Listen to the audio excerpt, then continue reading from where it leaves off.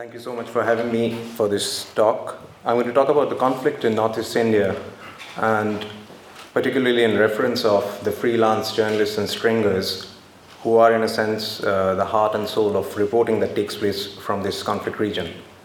I'm going to take help of some slides and illustrate my points. So basically, this is the conflict map of India. As you can see, I've marked out 3 zones. The one which is in green is Kashmir, which is in the international media spotlight as well as in the Indian media spotlight.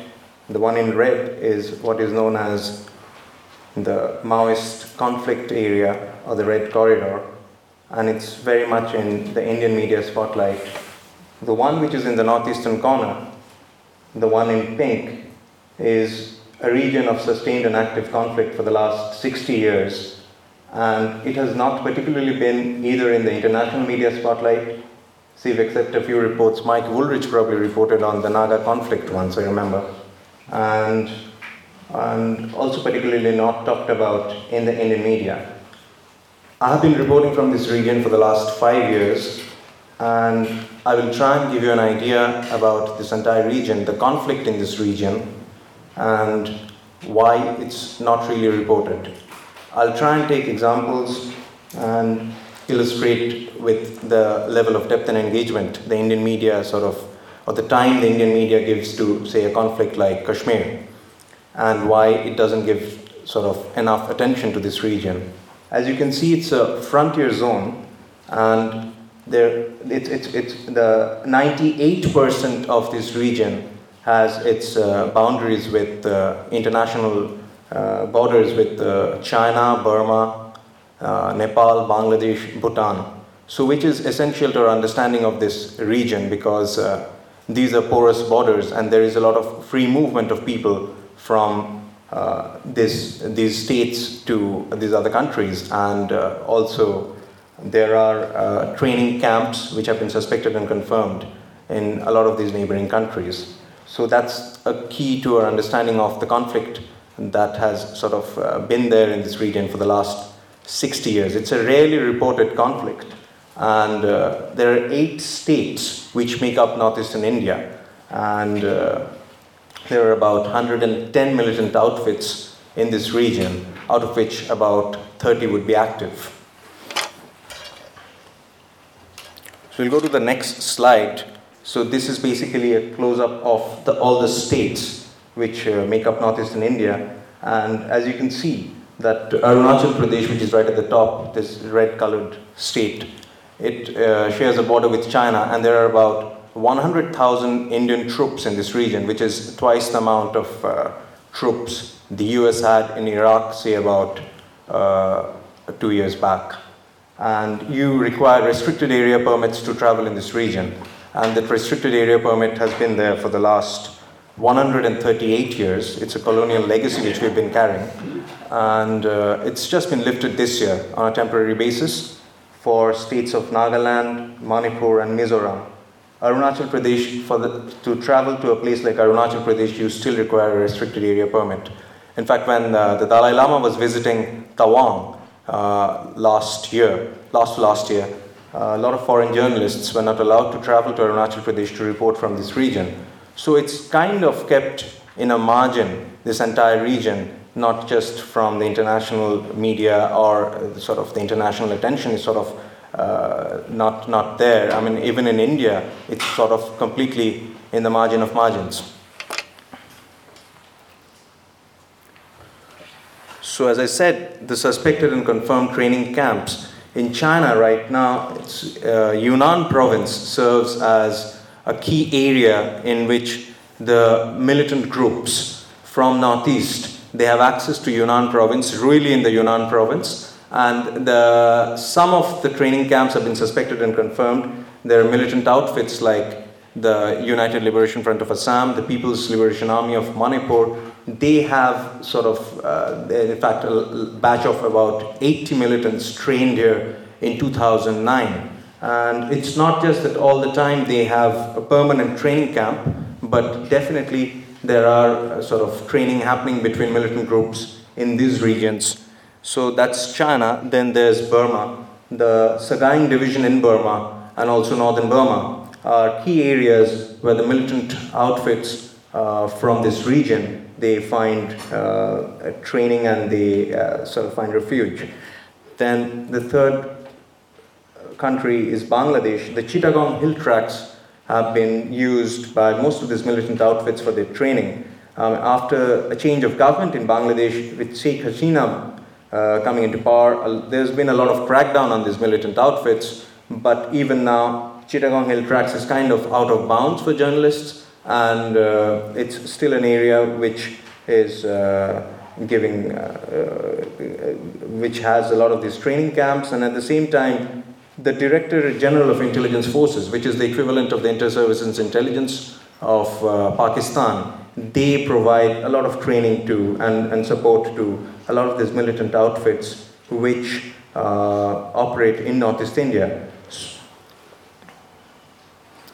So this conflict which I'm talking about, how many people have been killed in this conflict? Because we keep talking about Kashmir, or we are talking about, say, the Maoist conflict.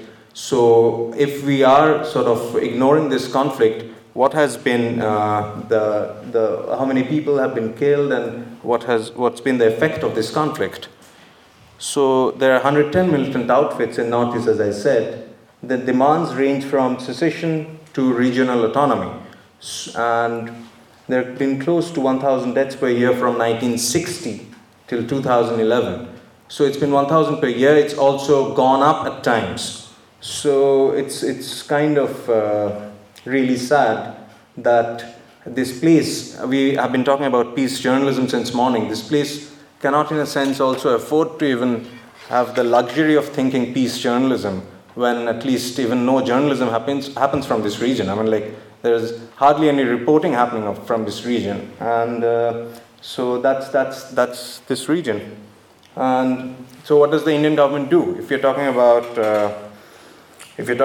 hostile neighbors, if you're talking about this conflict which is taking place in this region, the Indian government relies on military solution. As I gave an example of Arunachal Pradesh, where there are about 100,000 troops, and it's a peaceful state. It's got militant outfits here and there, but it's not that it's being bombed all the time. So it's low intensity conflict, but low intensity conflict that's leading to a death of a lot of civilians. A lot of people are getting killed. At the same time, it's not being reported. So people living there in these states, they've almost in a sense accepted their way of life with conflict. So violence and conflict and their daily life, it's just part of life there. It's something which just happens at an everyday pace. So you're going to move over to the next slide, which is basically the government relying on military solutions. What does the government do? So we have the Armed Forces Special Powers Act, which came up in 1958, and basically this is a Special Army Act which was which the Indian government brought about to put an end to the so-called Naga insurgency. The Naga insurgency is one of the oldest conflicts in South Asia, and so what does it do? It's introduced to stop insurgency. It prohibits assembly of more than 5 people, and it gives sweeping powers to the army personnel. So basically one can shoot on suspicion. There's no conviction. From 58 till 2011, the number of deaths that have taken place, there's been no conviction, and it's only military tribunal. So someone who's sort of accused of killing someone else, a civilian, or even accused of rape, they have just been suspended. To take a random example, the state of Manipur, which is a state in northeastern India, from 1992 till 2011, 5,647 deaths have taken place in this state, and this state has been under the Armed Forces Special Powers Act from 1980. So it's basically what this last point talks about. It's pretty much leads to a suspension of civil liberties. So if you are staying in a state which is technically not under curfew, but you're leading a life which is pretty much under curfew, because you have 3 different rings of security forces. You have the Indian Army, you have the paramilitary force, and you have the police commandos in your state, and all to preempt insurgencies. And in a state like Manipur, example which I gave, it has about 40 militant outfits, but it's out of which about 15 would be active. And it's all to prevent insurgency. But what is happening in relying for a military solution, in not engaging with these groups, the government is essentially sort of cutting out or essentially ignoring the civil population of these regions. So just to give you an example of what's been happening in the last, say, 5 years in Kashmir, which is highly talked about, and Northeast India, and how the media has been covering. So I'm just going to give you some quick stats. So Northeast India, civilian deaths, people of the Indian Army have been killed in counterinsurgency operations. Kashmir, civilian deaths, people of the army have been killed, and militants. So I'm just trying to draw your attention to the number of civilians killed in Northeast India in the last 5 years. As you can see, the number of civilians killed in Northeast India is more than what has happened in Kashmir. It's really strange that we have to do this comparative analysis. It's almost pretty much like that Northeast India has to have more violence and have to kill more people to get the attention of the world, which is not exactly the case, but it's if you're talking about hard facts, this is what's been happening in this region in the last 5 years. So 1,772 civilians killed, as opposed to Kashmir, 1,193. What does the Indian media do? So media coverage I've picked up randomly May, June and July in 2009. It's a period when there were about 70 deaths in Northeast and there were about 18 in Kashmir. And look at the engagement of the Indian media with the two regions. So if you take a look, say, at Indian Express, which is a newspaper of prominence, is based out of New Delhi, and then Hindu, which is supposed to be India's national newspaper, the Times of India, everyone talks about it. Then there's a new newspaper called Daily News and Analysis, and the Telegraph, which comes out of Eastern India. So just the blue, you can just see it for yourself. I mean, the graph. And there's been an editorial which came out in Telegraph, a newspaper which comes out of Eastern India, which is much more closer to Northeastern India. And that editorial was again on Kashmir, not on Northeast. So it's like a media black hole. So we were talking about social media, we were talking about citizen journalism, we were also talking about internet connections, but the thing is that in this region it's really low internet penetration and really, really poor phone network. So you cannot even conceive the idea of doing citizen journalism through internet. So that's pretty much a no-no, at least now.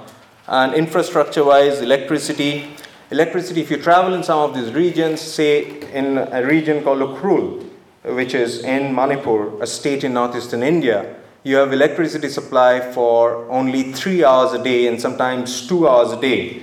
So the phone you were talking about in your previous presentation, when you were showing that phone which has torch, it surely works in this region. It's railways, only 2 states have railway tracks in this region. It's a really sort of hostile terrain. It's very difficult to travel in this region. It's also, in a sense, if you sort of look through the logic of commercial television, or if you look through the logic of commerce, it's just not feasible to travel so much, spend so much time and money for just one report. So that's one reason also that often probably mainstream media organizations do not spend so much time in this region and engage with this region as much they would, say, with Kashmir. But that's just a reason. Almost zero community media, new media networks. The Indian government, they have about 100 community media centers, and they plan to push it up to around 4,000 in the Northeast, which has 8 states and about 40 to 45 million people. You have only 2 community radio centers in the state of Assam, in the city of Guwahati. And there are a lot of community media applications which are lying with the Indian government, but the government doesn't seem to be in a mood to sort of give permission. So the thing is also, other than all these things about low connectivity and poor infrastructure and the mainstream media not engaging, there's also a history to this, in the sense which is known as the mainland Northeast divide. In as much as, say, a policy of restricted area permit, which was introduced, say, 138 years back, which was introduced in a sense to give more protection to the tribes of this region, so that people from outside, say, do not mess up with their lifestyle. But that, in effect, I think boomeranged, because it's sort of, this has turned into, in a sense, India's savage frontier.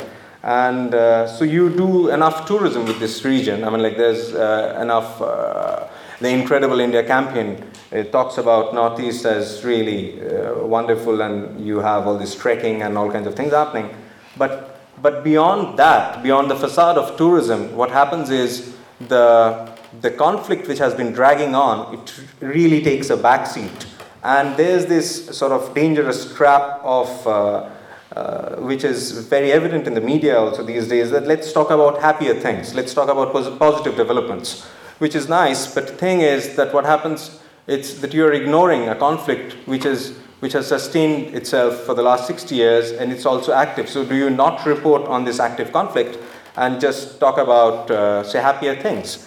And so this mainland Northeast divide also works out in various ways. For people who are traveling from, say, this region in Northeast India to other Indian centers, like, say, Delhi or Bombay or Bangalore, and they face various kinds of discrimination and from people of the mainland, so which essentially puts this region in a box, and it's pretty much like a watertight compartment. And people also keep talking about, like, the president of the Editors Guild of India a few years back said that it's the tyranny of distance that actually sort of puts this region in a corner, and people don't talk about it.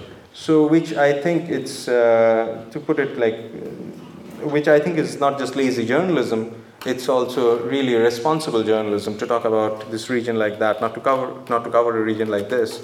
So what does the media in Northeast do? There have been reporters, 25 reporters have been killed in the last 22 years from this region. And these are mostly reporters from regional newspapers.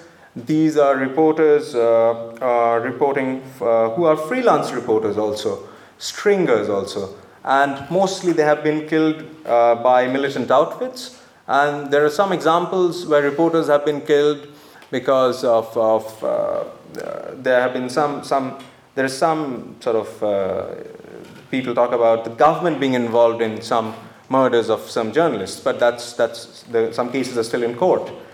Essentially, the thing is that what do we make out of this? That 25 reporters have been killed in the last 22 years. Is the reporters are in a sense caught between two extremes. So either you toe the line dictated by the militants, or you report from government handouts. So what's essentially is happening is that whatever reporting is happening from the region, even in the regional media, that reporting sort of, you're not really, in a sense, you're getting the true picture, or you're not getting impartial reports coming out of this region. This really doesn't happen in a place like Kashmir, because in Kashmir what happens is there is a lot of international media attention.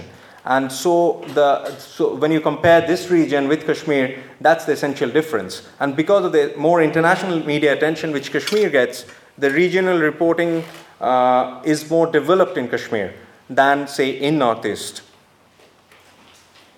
Private news radio is illegal in India. So thing is that if you're talking about what we're talking about, say, community radio, or if you're talking about private news radio, you cannot use radio to give out news. So what essentially happens is, what do people get to see and hear in Northeast India when it comes to reporting? Say, state television, there are 132 transmitters with 12 program production centers, as is evident from this slide. So you just get to see what the state thinks should be reported. And with the mainstream media not really engaging with this region, when you get to see what the state thinks should be reported, so it's pretty much the state wins hands down. The thing is that it's not the job of the reporter either to defend governments or to defend militant outfits, but thing is that when you are not really getting an outlet of sort of sending out images or sending out text, even if it's coming 3 days late or 4 days late, thing is that the entire truth sort of gets sidelined. So there are 17 private TV stations which have come up recently in this entire region. Now these private TV stations, what they are doing, that you would think that when a private TV station comes up in a northeastern state, then it would engage more with the region. But these private TV stations, what they're doing is that they are essentially replicating the mainstream media television station model, which is that you appoint stringers and you just focus on one state, and when you think that it's more important, you pick up those reports from stringers. So essentially, within a margin, say Northeast India and India, within Northeast, again, you're creating further margins. So you're pushing sort of some places on the TV map, in regional TV map, but you're pushing away more places in that entire region. So private TV stations, they are good in a sense, like they are reporting about the sort of events or conflict or politics in that region, but not essentially engaging with, again, the level of depth and engagement which should be there to bring out what's been happening in this region for the last, say, 60 years or so. 40 state radio stations, and there are 80 regional newspapers. These are just quick stats to give you an idea about the media in this region. So what essentially can be done, that's why this talk about collaboration, other than having freelance journalists or stringers and taking their help to bring out reports. An ideal platform could be CJNet or CJNet Swara, which essentially means the voice of Chhattisgarh. It's the world's first mobile phone-based radio news network in Chhattisgarh. It's the Maoist violence belt. And CJNet Swara, what they have done is, because private news radio is banned in India, they have essentially created a platform in which if you have a mobile phone, then you dial a certain number, that your voice message gets recorded, and then it's edited and it's put out as a message. So essentially, in the guise of putting up a message, you are reporting what's happening.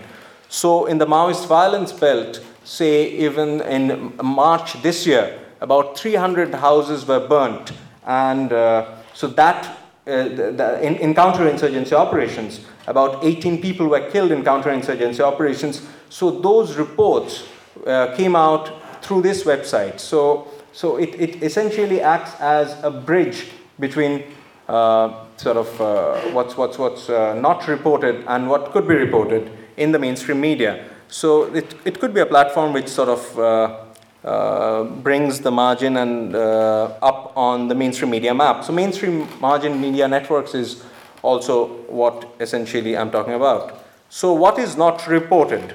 Violence, deaths, and extortion. Something like this, the Kuki struggle, which took place, the Kuki massacre, which took place in 1996, essentially between two different groups. And as you can see, 360 villages are uprooted and about 900 people were killed. But it only came out in some regional newspapers, in only one national magazine, and only once on television. Or something like this, the rape and murder of this woman who was picked up from a house in 2004 by security personnel, paramilitary forces, and then she was allegedly raped and murdered. And there's been no conviction of this so far. What led to this was disrobing by women in front of the army headquarters in Manipur. And this suddenly caught the imagination of India. And sort of people started talking about this report, these images, this photograph was sort of there, played out ad nauseum. And but unfortunate thing is that it's pretty much like a dip in and out syndrome, which takes place when the mainstream media is engaging with this region. In the sense, I've been reporting from this region for the last 5 years, and it's a constant fight to push for reports from this region. And for me, I mean, if I'm sending out a report like this, suddenly I see this sort of engagement with the region. But when essentially you should follow up with stories, what's happening, it just doesn't happen. Or say something like this, the Assam blasts, which took place a month before the Mumbai blasts. There were 9 serial blasts that killed about 100 people. And the mainstream media's engagement with these blasts was only for 2 weeks. And we know the amount of time we sort of give to, say, the Bombay blast, or when we talk about it, it's not again essentially this blast versus that blast, but thing is that It's really sad for the kind of journalism we sort of profess to do, but we cannot.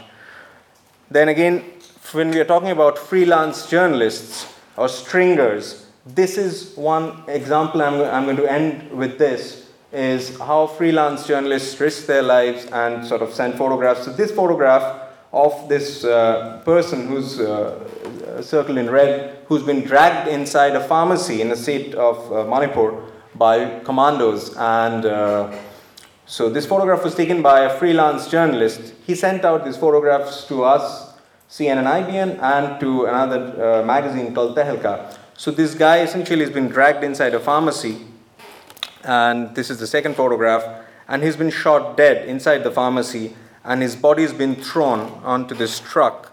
Also in the truck, as is written in here, there was a 7-month pregnant woman who was also shot.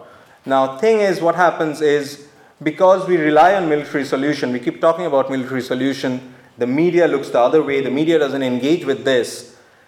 What happens is that the army thinks that often for sort of gallantry awards, it can just pick up people and shoot them. This guy who was shot, he was with an underground outfit called the People's Liberation Army.